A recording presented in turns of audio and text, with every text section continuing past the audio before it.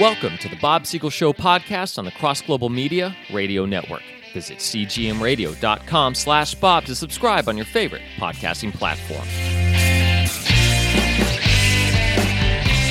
Well, we're into the heart of the election season, and of course the Democratic talking points about Trump have not changed, but they have become accentuated. And here's the big spin. Here's what's coming out of the Biden administration. And of course their cheerleaders and water carriers on the mainstream media go ahead and disseminate the same talking point. If Trump is elected president, it will be the end of democracy. The end of democracy. Of course, we're actually a republic, kind of a democratic republic, but you understand what they mean. We won't be a free country anymore. Your choices will be gone. Your rights to vote, all that's going to be gone. That's what it would mean to no longer be living in what they call a democracy. Now, they're hoping you're just stupid enough to buy this, but think back, and you only have to go back a few years. Donald Trump was already president. Okay, maybe you didn't like his tweets. Maybe you didn't like his mannerisms. But think, and I'm talking right now, I know many people who listen to the show like Trump. I'm talking to those of you who don't. I'm talking to those of you who might be following these talking points and taking them seriously. Think. Use your head. Don't just repeat what you're hearing. You've already experienced Trump for 4 years. Maybe you didn't like him, but tell me, in what way did we stop being a democracy? Didn't we vote again in the midterm elections? Didn't we have another election with Joe Biden afterwards? And Biden is our president now? What rights of yours specifically were taken away? Under Trump, was there some bill that curtailed your freedom of speech? Under Trump,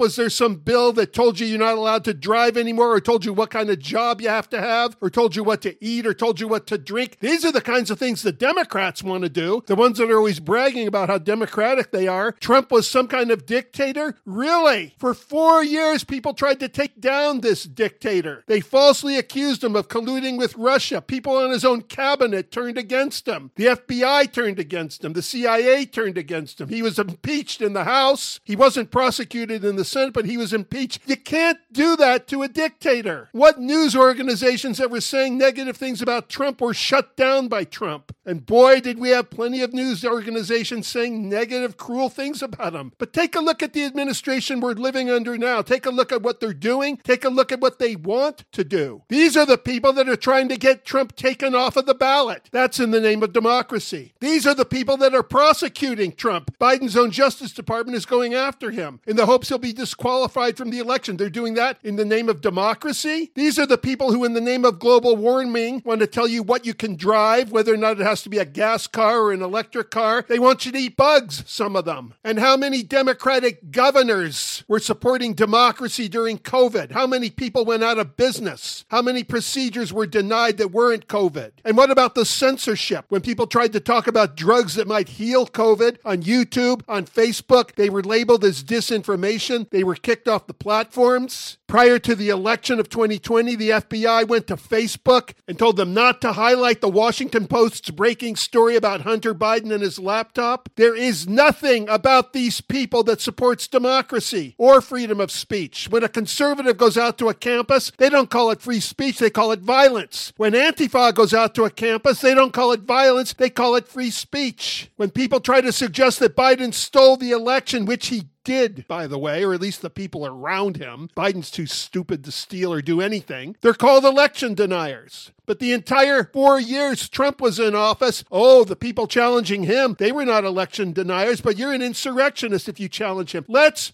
be clear. We had 4 years under Trump. Democracy was not threatened at all. We've had 3 years under Biden. Democracy suspends itself by a thin thread. So let's just get the facts right when we're talking about who would or would not be threatening our democracy. This is Bob Siegel making the obvious obvious.